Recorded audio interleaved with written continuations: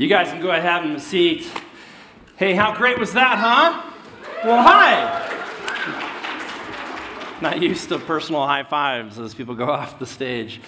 Well, it always changes our worship a little different, but boy, kids sure bring a lot of joy to the room, don't they? Pretty awesome. So, hey, we want to be a church that proudly, I don't know where my people are because they're supposed to be bringing this thing and a board. There they are. Right. Right. There's our worship guy. Thank you, buddy. Yeah, I'll get it. It's right here. All right. Awesome. One of those things that we like to talk about here, and at least in our circles during staff meetings and whatnot, and some of the things that we'll probably continue to share as we go forward. Gosh, we want to faithfully and generously serve the next generation, right? They are so amazing, and there's so much that we as grown-ups and adults can learn from that generation. So we're super pumped that God answered prayer in some pretty amazing ways, and we continue to ask that God will do some awesome stuff. And I don't know, Kent, if he's around, but I don't know if this was timed perfectly or anybody else caught this, but the moment that he said, we worked really hard as teenagers, it had a picture of everybody bowling, which was awesome. So, which I'm sure that there was tons there, and I know that faithfully serving like Jesus did and being a group of people that goes to people rather than making them come to us is super valuable, super important lesson. So continue to be in prayer. So, hey, why don't you just join me in a time of prayer as we start this morning. Father, thank you so much for today. Thank you for each person here, and as I think about the kids and the teenagers, I think, just about Scripture that just says, gosh, that we want to faithfully pass along. We want to speak of the good deeds, who God is and what He has done. We want to pass those down to the next generation, and so, Lord, I pray that you would use young people in a powerful way in this church, and we just pray that you'd use them in a powerful way where they live and work and play, and the same thing for us as adults, that we would continue to grow in our mission for you. And so, Lord, we just thank you for the privilege this morning to open up your word. And as I got here this morning, gosh, there's just in full transparency, something in my heart. And I didn't know if that was just something that was me, if it was Satan, if it was just some of the things that we have to say today. But whatever it is, Lord, as we transition from a time of super joy into a time of digging into your word and this serious moment as Jesus sits at the table with his disciples and shares some of his final words, Lord, I pray that you would just call our hearts to listen and that you would speak to me and through me to each of us here. So, Lord, we humbly come before you. In your name we pray. Amen. So I don't know if some of you guys remember. By the way, my name is Seth. Welcome to you guys online who are joining us as well. If I've never gotten a chance to meet you, I would love to meet you. I'm one of the pastors here. Some of you guys might remember a couple weeks ago or however long ago I shared a story about garage sailing. And my somewhat of a dislike for garage sailing. We drove home the other day, and my wife said, "Hey, there's a garage sale down the road." And so I did it. I was very loving, and we got the whole family together, including the dog, which was a mistake. And we, walked the neighborhood to these people and had a great conversation. Eden is like sitting there, like testing out all the little car toys, and then obviously every 10 seconds is like, can I have it? And then and Nikki's like checking out all the clothes, and I'm like wrangling the dog and, kind of all this stuff. But in the midst of that, it was just this tremendously beautiful opportunity for us to engage with somebody from our neighborhood. And so thankful for that opportunity and the way that we got to connect with her and talk a little bit about life. In the midst of that, we made a purchase, and I'm ashamed to say that this is my first purchase of the sorts, but we found this, which is an NDSU jacket. So I'm ashamed to say this is my very first one, but I now have this. Welcome to the family. 2 years in. This is all it took. This is what I should have done 2 years ago, right? And the reality is, by the way, this is a really nice jacket. It's a little small, so it's incentive for me to lose a little bit of weight. Some ulterior motives there for me. But at the same time, as I was processing this, and this could be said, this is true of any university or any sport, so not just NDSU. But as I was reflecting on this week, just thinking about the power of this symbol, right? There's tremendous power. in the symbol. And here's what I mean by that. If you were to go to the Dome and watch a football game, or to go to the basketball arena and watch a basketball game, what you're going to find is that whatever university is there, here at NDSU, you're going to find two sets of people. One set is the people that are rooting for your team, and the other group of people is the people that are rooting against your team. But there's something incredibly euphoric about being together and cheering for your team. Right? Like there's this camaraderie. There's something that you wear this and you're cheering for your team, you are now automatically bonded to every other person in that room who's cheering for the same team. Right? And it's euphoric. There's this collective, it's like all of your emotions are in sync. Right? Right? It's like you score. What happens? Everybody cheers. And then if they're like on their phone, they get jabbed. Then they cheer, But if something bad happens, what happens? There's this collective sigh. Like you're in tune with each other, you're in tune with the game because you're focused on one thing together. And there's one thing above everything else in that moment that bonds you to each other, right? And it's the team. So, but here's the power of this symbol, right? And here's what's hard about this, is that you take this and you go outside the game. The game finishes, you go outside the game, and all of a sudden, if you were to interview every single person that came through those doors and you started asking them really any question that you wanted, but let's just use this for example, you start asking them what their thoughts are on Jesus, their unity would evaporate. The oneness and the camaraderie would deteriorate very quickly, wouldn't it? Because outside of this, we all have these things going on in our life, and we all have opinions about what those things ultimately should be. And what happens oftentimes, sadly, in life is that what we end up doing is that even though we have something so great to unite us, right, we focus on the small things that separate us. And so what we're going to find this morning as we continue in this series called, that we may be one, is this idea of Jesus inviting the disciples into this oneness relationship. But here's what's so hard for us as people in today's world is that it seems like there are an unlimited amount of things that we separate on, right? There's far more things that we can divide on than there are to unite in. And that's just a reality of the world that we live in. And so I have these two questions that I've been processing through my mind. And one is this, is that at the end of the day, what is so powerful that it can take people who are radically opposed on so many different levels and yet bring them together as one? The answer, of course, even though it's a Bible answer, is Jesus. He's the only thing that's that powerful. Jesus and the gospel message is that powerful to bring people together as one, right? And the second question is this, though, is that we're going to find today in our text is that unity for Jesus is incredibly important. He says this is very, very important. This idea of oneness is very important for his disciples. And here's the question, why? Why is that so important for Jesus? And the answer to that question is because Jesus is leaving. Right, we're at the end of Jesus' career in his ministry, the end of his life, right? In that final week, he's entering into these final moments before he's, betrayed and arrested and eventually killed a week later, and he's going to leave. And so for him to be at the center of all of these relationships with 12 disciples, knowing that he's going to leave, he's got to be thinking, when I leave, man, I hope that they stay together.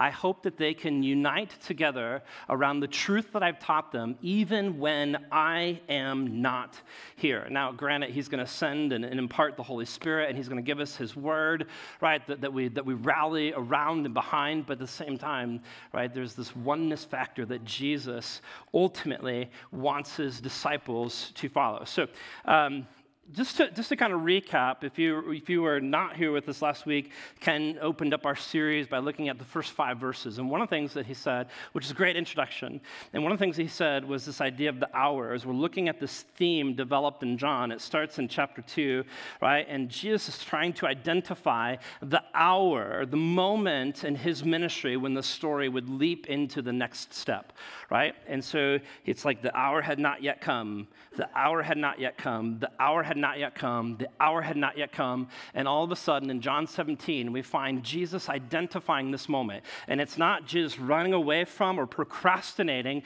it's Jesus running to the right thing, to the very moment which he knew, which was his ultimate mission and purpose in life, which was his death on the cross and his subsequent resurrection. Right? And so he's been leading up to this point. And I want to show you a picture here. So this is a picture of a building that is built over what has been identified as the location of where the upper room would have been in Jesus' time in Jerusalem. And so obviously this building is all, fresh and new. That wouldn't have been the building. But this is where they've identified it. And this is our team, our group, when we were there, and as we're gathered in this place, and as you're trying to wrap your mind around this context that this is a space. It's like walking to the Sea of Galilee and knowing that Jesus walked on water right where you were is crazy. To stand in this space and to know Jesus was in this space, 2,000 years ago praying for his disciples in his last moments is just awesome. So here's what I want you to do. I want you to take this picture and I want you to kind of pretend in some sense or to visualize that this board right here represents the upper room. This is the space or the environment in which the upper room, what that is, what would have taken place or represented in this board, okay? Because last week, as Ken, was opening this up for us, what we find is that Jesus enters into a prayer in this space, and what he's doing is that he's making a petition, several requests to the Father, right, on behalf of different groups of people, himself, the disciples, and the world, right? But as he's making this petition, it's very important that you don't miss that everything that he prays in front of his disciples.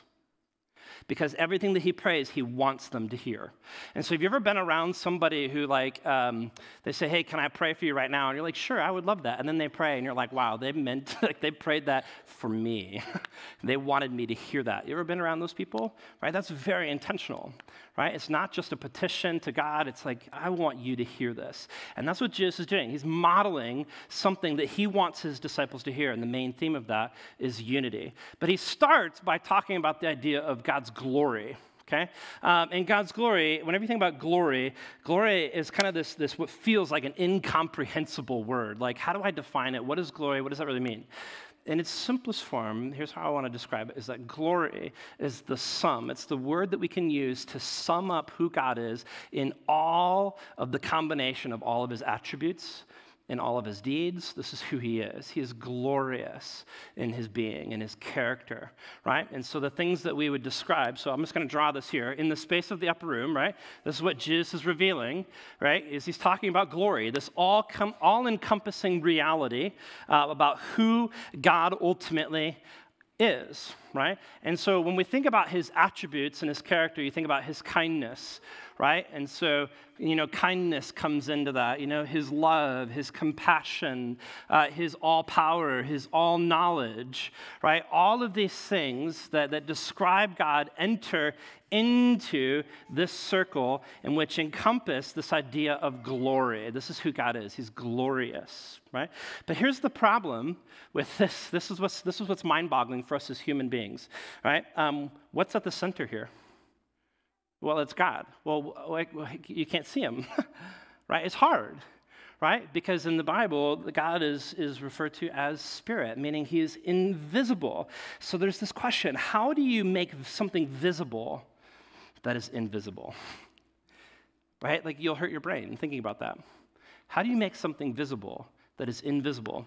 And this is why the story is so significant, because in comes to the story this man named Jesus. And what is so radical about Jesus is that he places himself in this same sphere of glory and says, me and him are one, right?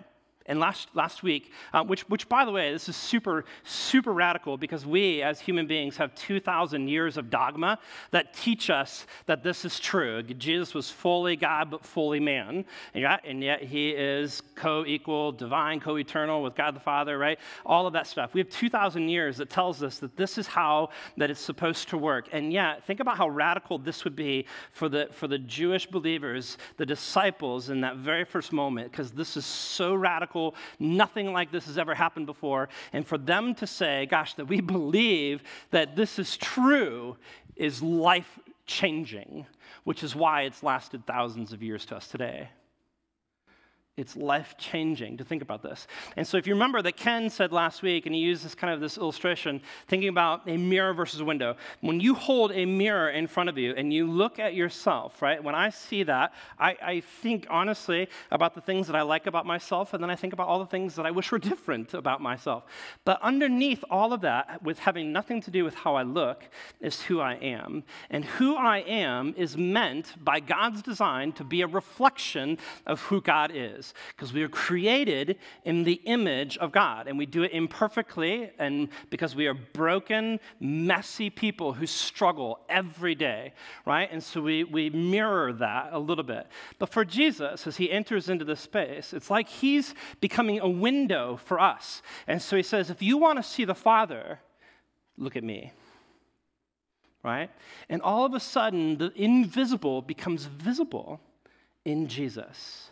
You want to know the Father, then know me, right? And it's this very powerful moment. And what is going to happen in today's text then is that Jesus, as he's describing this, that we are one together, he's describing this perfect oneness. There's no hurt, there's no harm, there's no gossip, there's no sarcasm, there's no meanness, there's no brokenness, right? There is this mutual respect and love and submission and sacrifice that, gosh, if this is what you need, I will sacrifice myself for the sake of that.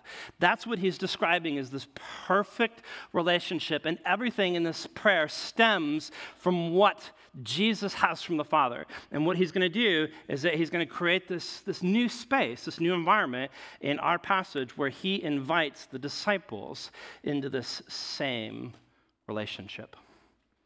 Do you get that? Right, that's where we're at in John 17. And so here's the deal.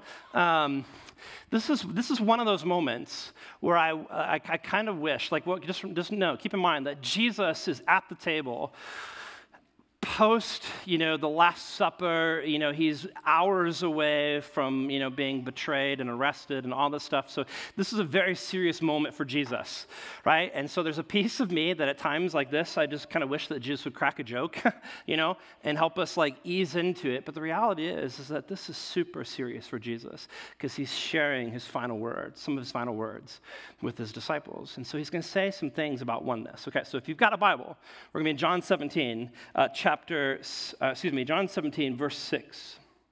And here's how he starts, right? He kind of sums up all this as he starts in. He says, I have manifested your name to the people whom you gave me out of the world.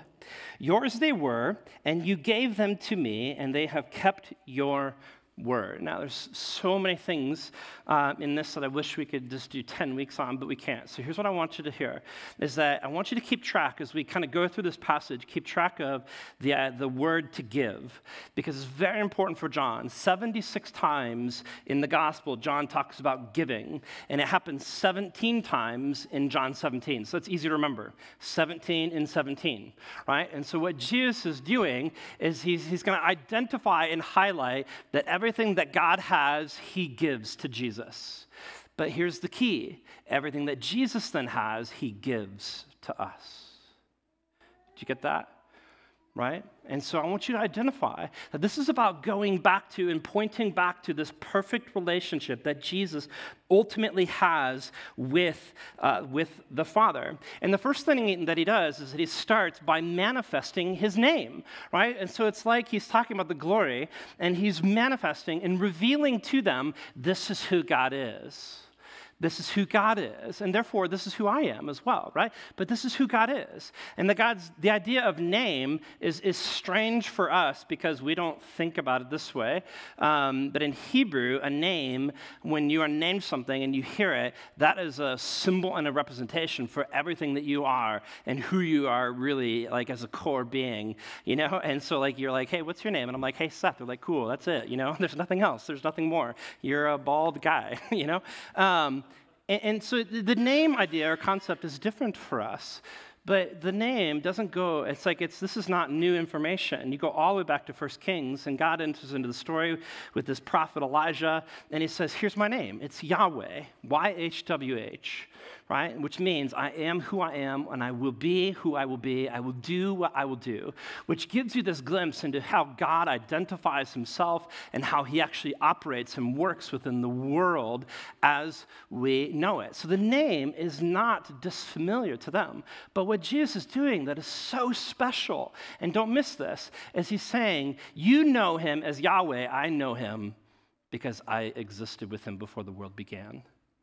So when he's manifesting and revealing the name, he's saying, guys, this is very personal. This is who he is, and I know because he and I are one. It's very personal, very powerful that he's revealing the name to his disciples, right?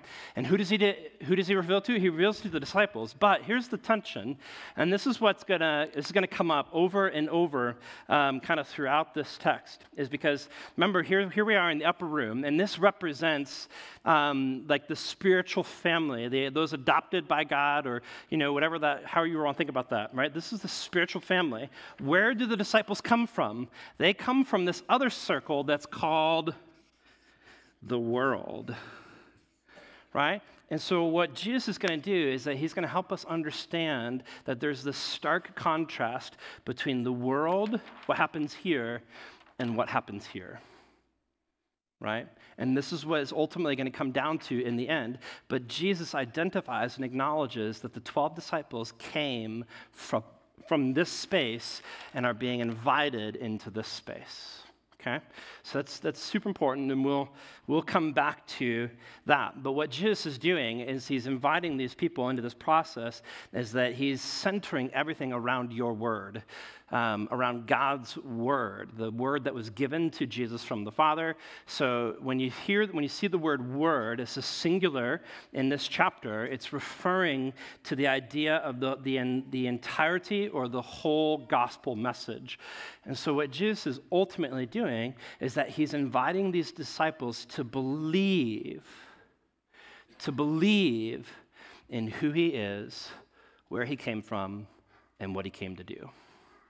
That's what he's inviting them to do. And this is where oneness starts, is in this idea of believing, right? Okay, so here's what happens. Verse 7, here's the result of this. It says, now they know that everything you have given me is from you.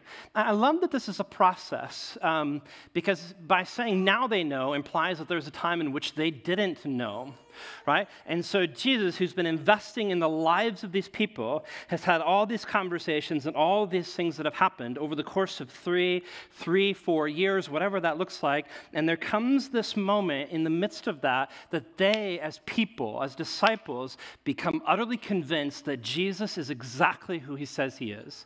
And here's how. Look at this process in verse 8, right? In verse 8, it says, for I have given them the words that you gave me. Okay, now words plural is different from word as in the gospel message. Words plural here means utterances or conversation. You see, what Jesus is identifying is that there are so many wow factors about Jesus. Like how many of you guys have ever seen somebody walk on water? No? Nobody? Nobody raise their hands? How many of you have ever seen somebody raise someone from the dead? Nope, probably not. How many of you guys have seen somebody feed 20,000 people with a few fish and a few pieces of bread? Anybody? No. Why? Because there are these wow factors that surround Jesus that point people to Jesus, that he is who he says he is. But what Jesus identifies in this is that there's this middle in-between ground that the disciples had with Jesus, and it's just about conversation. From beginning to end, it's the normal conversation that led his disciples to believe. Do you get that? Normal conversation that led them to believe, right? And here's their conviction at the end of that, right? It says, "For I've given them the words that you gave me, and they received them, and have come to know in truth that I came from you, and that they have believed that you sent me," right? And as you think about this, picture this in your mind. How many of you guys have ever met someone who was really interested in a significant other of some other form, or was dating somebody? And as you observe as a bystander on the outside of that relationship, and as you look in, the one person is just madly in love with this person. You go, "Really? Them? You ever do this?" Maybe it's just me. Okay, I'm sorry. I've never thought that about any of you, okay? So but here's the deal, right? Like, you look at this and you go, well, you can identify that there are some serious things that need to be addressed, or some major growth areas that need to be addressed. But the person who's in love doesn't see that. It's so easy to overlook it. They're so enamored by the person, right, that they miss it. Here's my point, okay? The disciples spending time with Jesus was not like that. It's not like the disciples were so enamored with Jesus that they overlooked his faults. That's not the case. Because here's what happens. In fact, if anything, it's the opposite. Because when you are very serious about the idea of marriage or whatever that is, you're not just trying to ignore the faults, you're looking for them. Because at the end of the day, the question that you have to be able to answer is, do the things that drive me crazy, and we all have them, do those things outweigh the good things that I love about that person, or is it the opposite? Because if I love things about them more than that, then I know that that's good, right? And so here's my point, is that as the disciples spent time with Jesus, these people more than anything would have been able to see if Jesus was a fraud. And yet at the end of 4 years of ministry, day in and day out, you know what they said? There's no other explanation than that he is one with God. That's the only explanation. He has no faults. He's perfect in every way. I believe with full conviction that Jesus is who he says he is, and that he came to do what he said that he came to do, right? That is radical, radical confidence and radical belief in Jesus, that you and I, this is where oneness starts, right? Because belief in who Jesus is and what he came to accomplish, right? Belief in that is when we enter into this space, and this is where oneness begins.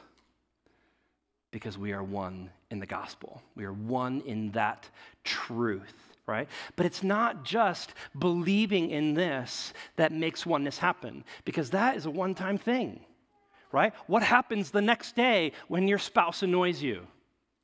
Like, what happens, like, when all that blah, blah, blah, blah stuff happens, right? Right? And the moment that we remove ourselves from this space and come out here is the moment that we are thwarted with every other kind of temptation that would cause me to not be unified with somebody else. Right? And so that's what Jesus does here in this moment, is that he's going to invite them not just into believing in the name of God. This is who God is, and this is our relationship. He asks the Father that he would keep the disciples in his name. Look at verse 9. This is how it starts. He says, I am praying for them. Now, I just want you to remember, so he's talking to the disciples, right? He's praying in front of the disciples. I just want you to put yourself in their shoes for a moment. And I want you to think, what would it have been like to sit in this space and to listen to Jesus, the Son of God, creator of the universe, pray over you? Think about how much comfort there is in that and how powerful that is that you sit and Jesus is like praying right over you. He says, I pray for them. He says, here's the deal. I'm not praying for the world. I pray for them. And you're like, what? That doesn't sound right. John 3:16 says that God so loved the world that he gave his only son, that whoever believes in him shall not perish but have eternal life, right? Jesus loves the world. Well, absolutely. But what Jesus is doing is he's setting up the next part of the prayer. But what he's doing is that he's focusing in on these 12 disciples right here, right now, the guys that he's been doing life with for 4 years. And he's like, I remember the time when we're walking on that road and you guys argued about who would sit at my right hand. Unity? Oneness? Nah. Right? I remember that one time when the kids came to me, right? And you're like, forget about the kids, focus on the adults because that's what matters. He's like, no, that's not the case. He's like, he knows these people and he prays for their oneness. He knows exactly what's going on in these guys' life because this has been his table for years and years and years. And the reason for his prayer is that Jesus knows that he's leaving. And he wonders, what is life going to look like for these 12 disciples when I am gone? Will you as disciples still cling to the truth in the same way as if I was right here to solve the problem with you? It's a powerful thing. And so here's his question in verse 11. Here's what he says. And I am no longer in the world, but they are in the world, and I am coming to you. See, he knows that he's leaving. He knows that he's going to be going to the Father, and he's going to live with him, right? With the glory that he had before the world even began. He's going back right here. But where are the disciples? They're still right here. They're still right here.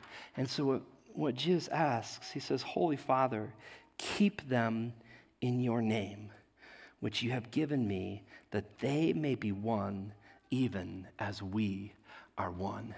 And that's key, right? Because he says, here's the deal, right? It's all about location. Because when you are in this space, guess what you're absorbing? The character and the attributes and the way of God. And this is how we treat each other when we're in this space, right? And he says, I want them to be one in the same way that we are one, in this harmonious, right relationship. And he knows that when he leaves, the temptation for us is that we will separate and come out of that space. And the moment that we do is the moment we allow other things to become central in our life. And the gospel no longer is the primary narrative in our world. And we don't treat each other in the way that God envisioned that we treat each other. What does Jesus say to his disciples? By this, the world will know that you are my disciples if you what? Love one another. It's so powerful and yet was so easy for us to miss, right? Belief gets us into this space, but being kept in this space is what continues our oneness. It's what continues unity when we remain in that space because we are designed for dependence. And we are constantly going to be trying to unite with other people in lesser things that will never work the moment we step out of this space. NDSU football, Nebraska football, the Cubs, whatever it is, never will provide the same unity that this provides right here, that same oneness. And what Jesus knows is that in this moment, he says, guys, here's the deal. I know that you are destined to disagree. Right? That is inevitable that you are going to disagree. But here's what I need you to know is that right here, this is the most satisfying space you can ever be. And for us as people, right, we want to exit out of that and we want to fight for all those side things. And yet we miss what's most important in life. And what Jesus says, guys, here's what I want you to do. When I'm gone, I want you to remember how we operate, how we, God and Jesus, how we do this together. And I want you to have the same thing. I long for you to have the same thing. And yet we are convinced that we can fight for our different angles. And yet Jesus says, no, the most satisfying place you can ever be is right here. Right? It doesn't mean that we don't disagree. We know that that's inevitable, right? But we choose that when we discuss, when we debate, and when we disagree, that we will not divide because we will keep the main thing, and that it will not subvert our love for each other and it will not subvert our mission in this world. You know, one of the things, and I say this somewhat carefully because I want us to be gentle on this, but as we think through the pandemic and everything that happened in the pandemic, you look at the way that the world responded. I don't think any of us should be surprised by the way the world acted when the pandemic hit. Why? Because they're in the world. They don't have Jesus. What was surprising was the way that the church, the large C church, acted in the pandemic, because we didn't love people, because we didn't love each other. And here's what's interesting to me, and I say this just reflectively. I think we learned more about the church during the pandemic than we learned about the world. And that's a hard reality. And what Jesus is inviting us into is oneness. He says, you and I can have this oneness, this belief together in the gospel. And there's this oneness and this unity in how we treat each other. But more than that, there's this one final thing that Jesus says that he's going to send them off in. And he says there's this unity, this oneness in our purpose. Look at verse 13, right? Here's what he says. He says, but now I am coming to you, and these things I speak in the world, that they may have my joy fulfilled in themselves. I have given them your word, and the world has hated them, because they are not of the world, just as I am not of the world. You see here, he's continuing this contrast. Here's the deal. Here's what he knows. Here's where the disciples are. Where's Jesus right now? He's still here. He has a limited time and space that's remaining with his disciples in this space. And here's what he says. I want you to know. I want to tell you these things because I want you to have, in the midst of this, though you are still here and though I am leaving, I want you to have the joy that I have because this is who I am. And that will surpass any troubles that will come your way, even the hatred of the world. And I think it's interesting, and again, I say this carefully and sensitively, but when you think about what Jesus is talking about, what he's identifying is that the world will hate us because of the gospel. And in today's world, it's sad to say that we are hated for a wide variety of reasons that are different from that. One being that we don't love people, don't care for people, and don't love each other. And that's painful for us, and that breaks my heart. I think it breaks probably all of our hearts because it's something that is prevalent in the world, and I think that we probably all see this. But here's the thing, is that Jesus, as he enters into this story, as he's finishing his prayer, here's what he's not going to say. I'm going to make life easy for you, and I'm going to take you out of the world. In fact, he prays the opposite. Here's what he says. He says, I do not ask that you take them out of the world, but rather that you keep them from the evil one.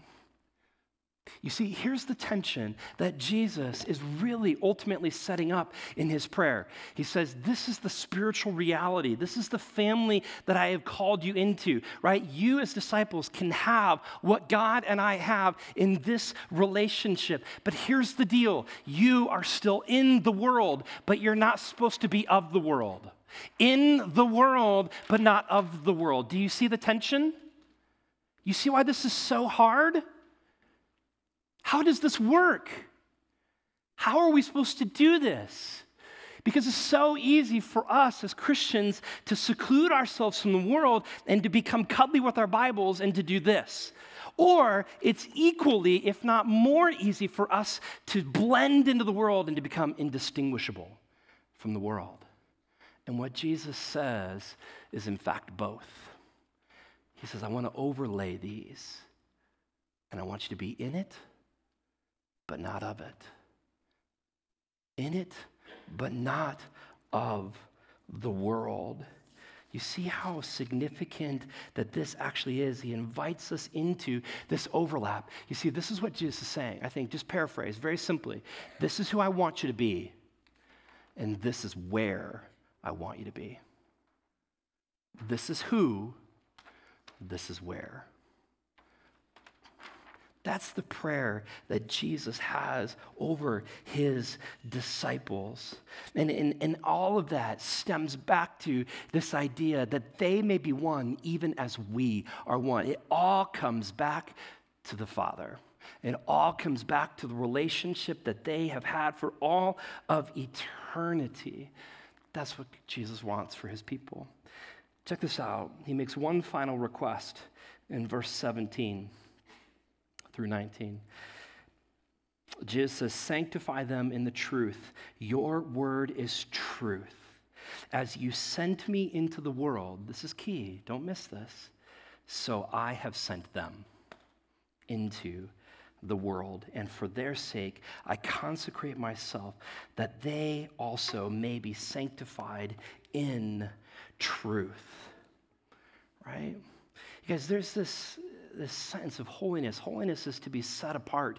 And so when Jesus is talking about sanctification or holiness, what he's ultimately saying is that this is what it means to be in the world but not of it. Because you can be in this space and yet be informed by everything that is here through this. This is your truth. This is how I become holy in a place that is unholy. Right? But and I want you to hear this, right? Because Jesus is saying, I want you to be sent. And so, again, carefully say this, but this is where many Christians get it wrong, is that personal holiness is not about being cuddly with my Bible. Personal holiness is not the end goal. Personal holiness is a means to an end, which is the idea of living sent. And the only way that I can live sent in an appropriate way in this tension is if I am being made holy. If God, through his word, is setting me apart for the mission that he's called me to, in the space that he's called me to be.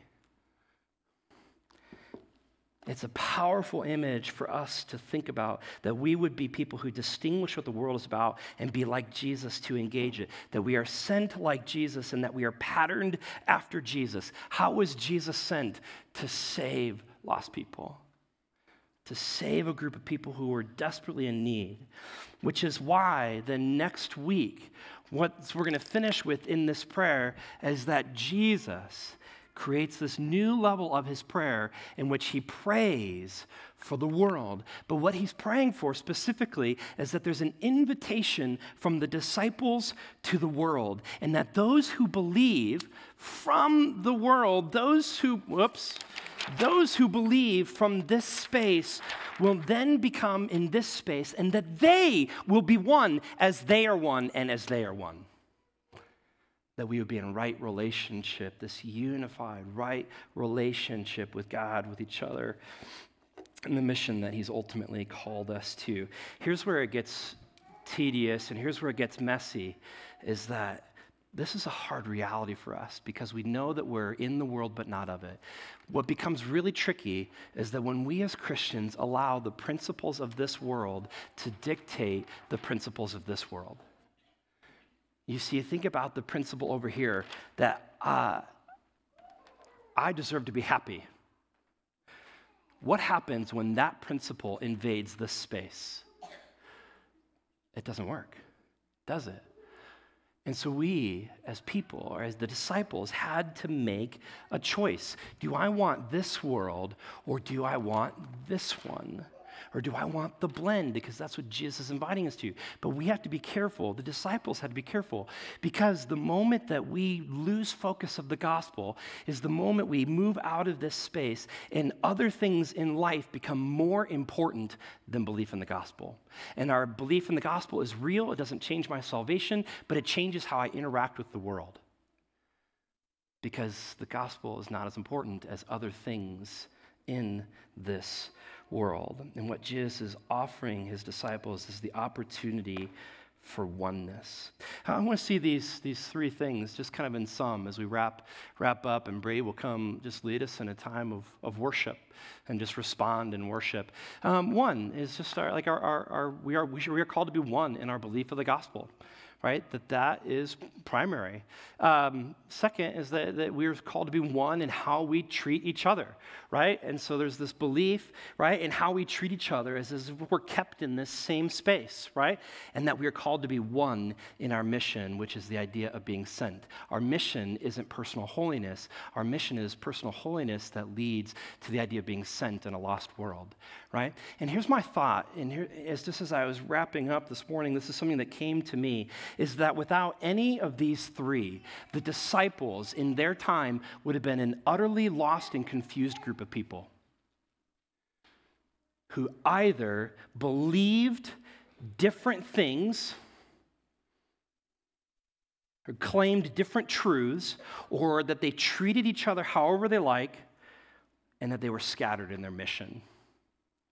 And so here's my three application points just as we finish. This very simple. This correlates to each of those.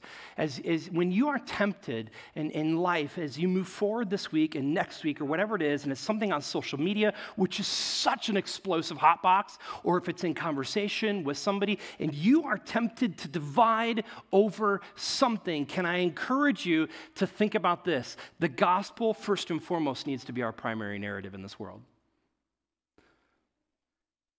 And how we treat each other. God's character needs to be our character.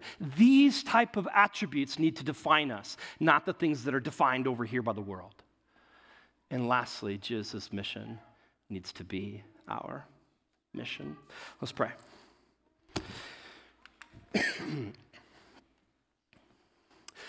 Lord, Heavenly Father, as we wrap up this time, the image of the football game or the collegiate setting or a high school, basketball arena or whatever it is, wherever we would picture ourselves, that we would be reminded that when we focus on the right things, that there is this tremendously powerful, right, euphoric experience to be a part of the church.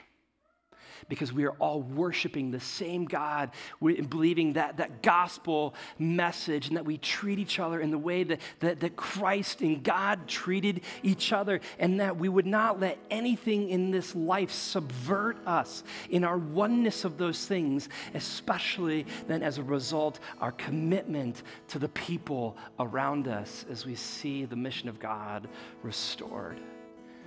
God, you are a good God, and we don't deserve anything that you give us. And for any way in which we experience oneness, that is an act of divine grace that you have gifted and bestowed upon us. And Lord, man, we long for that with all of our heart and with all of our being, along with the disciples who had every opportunity to engage in the oneness that Jesus himself invited them into, and for us to know and long for that place, which is more satisfying than any other place.